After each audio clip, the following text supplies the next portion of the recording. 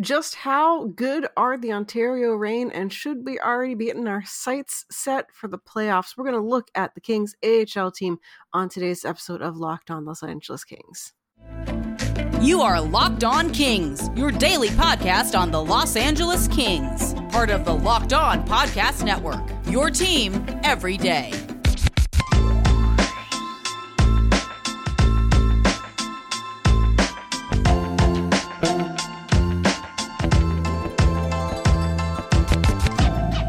Everyone, happy whatever day of the week this is. You're listening to Locked On Los Angeles Kings, part of the Locked On Podcast Network. My name is Sarah Avampato, host of this show covering the Kings since like 2016 or something, and excited to finally again get to cover not only a Kings team that's playing fun, meaningful hockey, but also an AHL team, the Ontario Reign, that is playing fun, meaningful hockey. We're going to talk about that on today's show, which is of course available wherever you get your podcasts, and of course to you, our listeners, thank you for listening, and thank you for making this your first kind of listen of the day, every day, wherever you get your podcasts. So we're going to turn our attentions today and probably tomorrow to the Ontario Reign, because looking at what's going on in the AHL is pretty darn crucial, if you ask me. So let's get to it.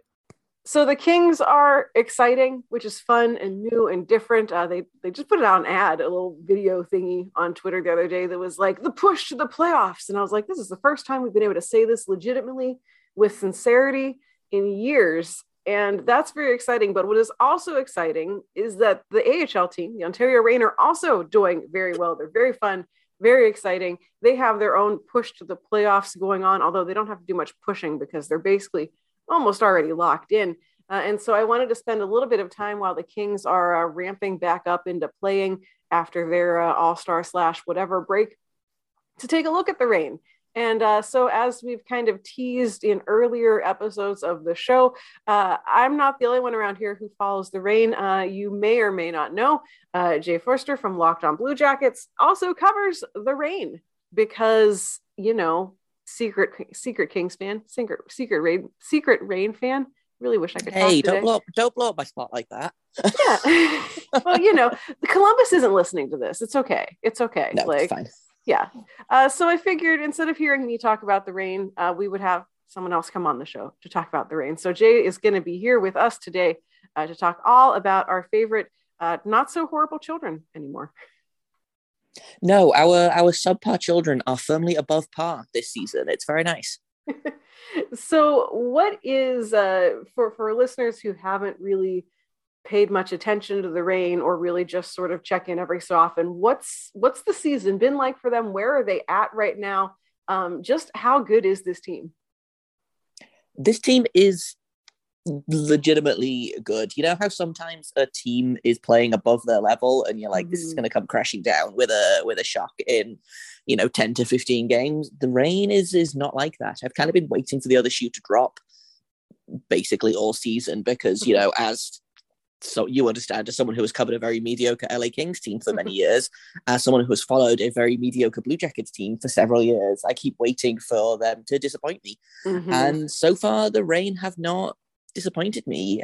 They have, I believe, 2 of the top 5 or 6 scorers in the AHL in TJ Tynan, love of my life, and Martin Ferk, who I'm still not sure how he does not have a permanent NHL role on the Kings, but they are both doing fantastically. They've got pretty solid goaltending. They've got maybe the best rookie defenseman in the league, which is always fun. Big Jordan Spence fan over here, but honestly, the Reign do not always play good hockey. Mm-hmm. The Reign typically play pretty fun hockey. Mm-hmm. I was writing a recap for this weekend's games earlier, and I was like, well, the goaltending's been pretty good, the defense has been pretty good, but the thing about the Ontario Reign this season is that they apparently have just decided to outscore all of their problems. And it's kind of working for them. They're leading the league in goals scored. The power play is red hot. So just kind of keep keeping on. Keep doing what you're doing. Maybe allow a few less goals. But honestly, I think I want to say 14th in the league for goals against, which is in the top half of the league, which is pretty good, I think.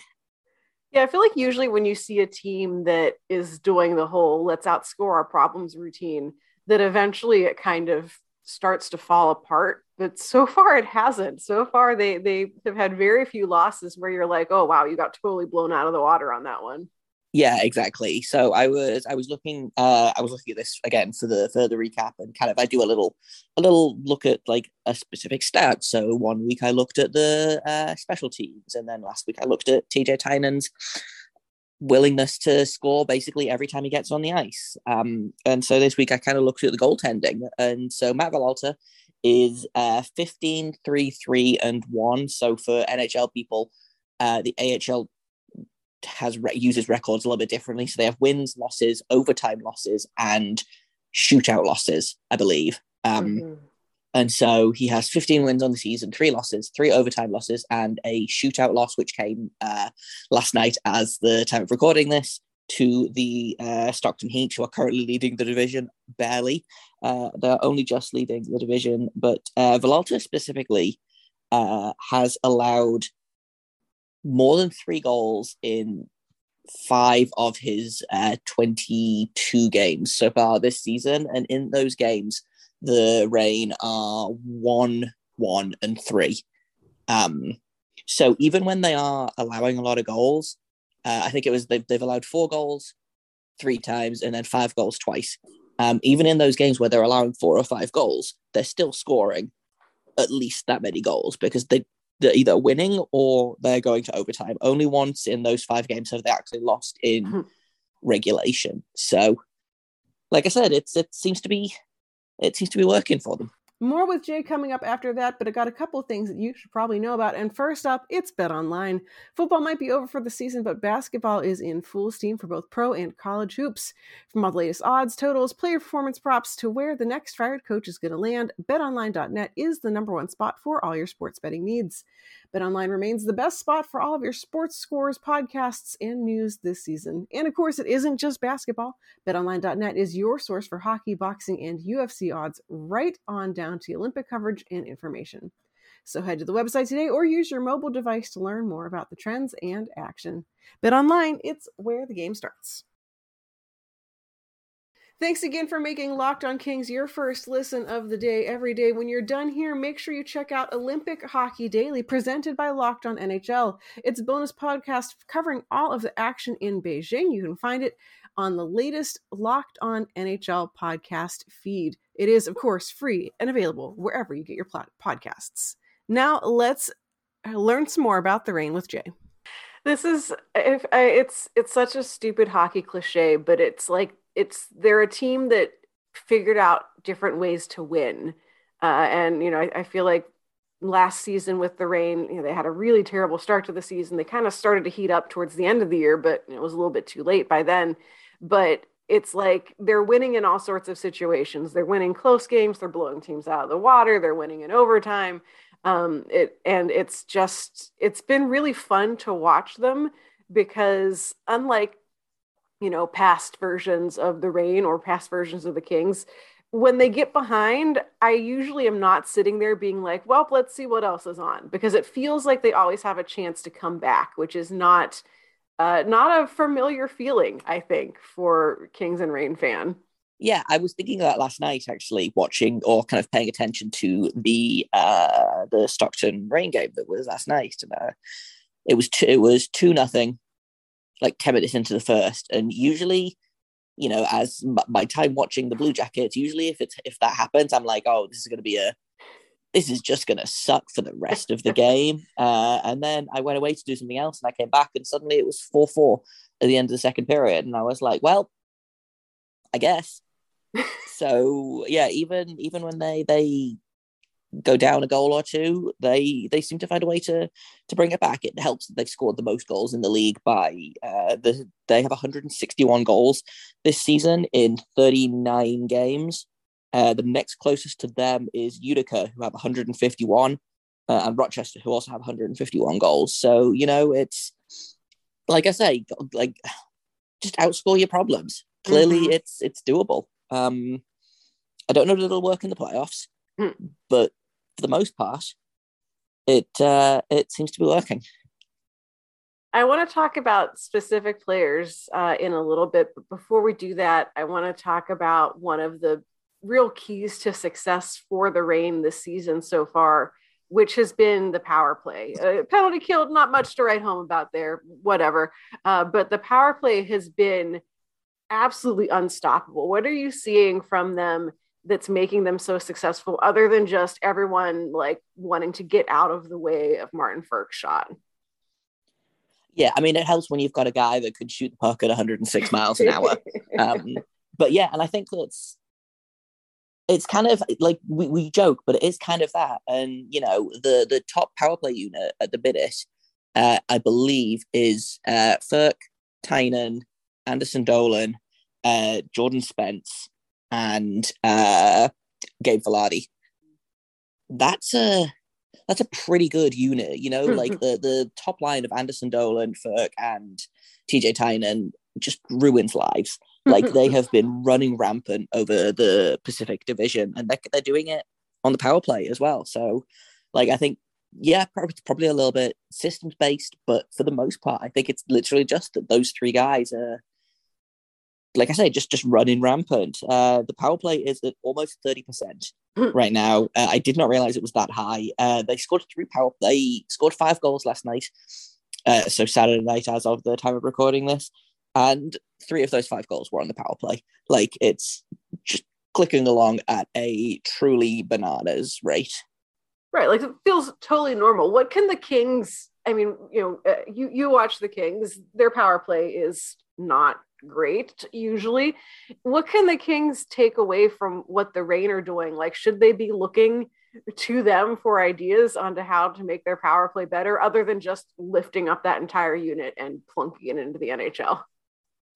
Yeah, I was going to say my first option for the Kings to do better on the power play would be to call up Martin Ferk, but they seem to have done that and then just send him back down. So I don't know what their problem is there, but yeah, it's tough. I haven't looked at the power play kind of side by side because I know, again, as covering the Blue Jackets, their AHL affiliate, the Monsters, those two organizations are very kind of close in how they run things.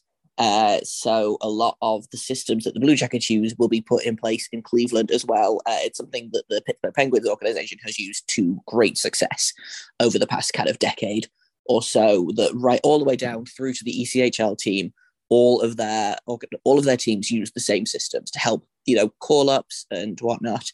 And so I would have to take a look at the, you know, maybe the Kings power play side by side with the Reign power play. But something I noticed this the other day, actually, it was like a couple of weeks ago, time has no meaning. The Kings power play is so weird because it doesn't look like they have anyone in a shooting position. Like, it looks like everyone is on their offhand when they receive the puck. And this might be confirmation bias. This might just be because of that one game where everyone was in a bad position. But I like watching the Blue Jackets. Obviously, we have Patrick Laine just kind of hanging out on that Ovechkin dot. Mm-hmm. The Kings don't really have that option, and I'm not sure why. It's a very, I don't know, it's a very strange setup for a power play, especially, you know, you've got guys that can be a legitimate threat. Mm-hmm. You know, Anze Kopitar is still very dangerous. Adrian Kempe, you know, noted all-star. Mm-hmm. Drew Doughty still is a very good puck-moving defenseman, especially on power play. You've got Sean Dursey in there. Just get Dustin Brown to stand in front of the net and cause chaos. You know, like, it's not like they don't have the people on the power play. They never seem to be in the right place at the right time. And so maybe that's something that will get better as the season goes on, but also we're over halfway through the season right now. So it might be time to just say that maybe the Kings power play is not going to be a roaring success this season. Yeah, it just is what it is, and they're kind of succeeding. Sometimes power play is bad. Yeah. Yes. Sometimes it just happens, and that's okay. We still like you, even if it's bad, but also be better.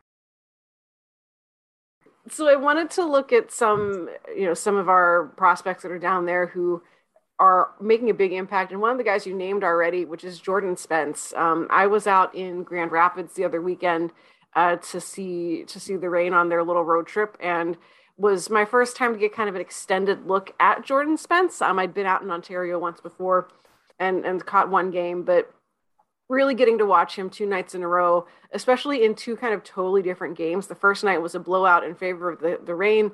The second night, the Reign just didn't have it and just couldn't get past Grand Rapids. But watching him has been a real treat. I'm already really excited to see his eventual NHL debut. But what is making him so successful, especially as such a young player? It's, we always see young defensemen come in and struggle with the adjustment to playing professionally, and he seems to have just jumped right on in there. Yeah, I am so impressed with Jordan Spence, and I've noticed him at times throughout the season and thought, a rookie defenseman, he's getting a lot of ice time, he's making some really smart plays. I hadn't really kind of thought to look into it until he had a 4-point weekend last weekend. He had a really, really solid weekend against Grand Rapids. And so I was like, okay, I'll look into this, see how he kind of stacks up against other rookie defensemen, other defensemen on the team. And Jordan Spence, as far as rookies go, well, first of all, he's leading all Ontario Reign defensemen in points by a significant margin. He's leading all rookie defensemen league-wide. He's got 30 points in 36 games. Only 2 of those are goals. So I think, again, he is someone that has massively benefited from playing at the same time as that top line of Philipp Tynan and Anderson Dolan, who have about a bajillion goals between the 3 of them. And so, a good offensively minded defenseman. You've seen it with Drew Doughty throughout his career. I've seen it with, Zach Werenski, Seth Jones on the Blue Jackets. A good offensive defenseman is not typically going to be scoring a bunch of goals, that are going to be getting a bunch of primary assists, a bunch of power play assists. And that's what he's been doing. Last time I checked, let me unclick the rookie box. He is currently 3rd in all AHL defensemen in scoring.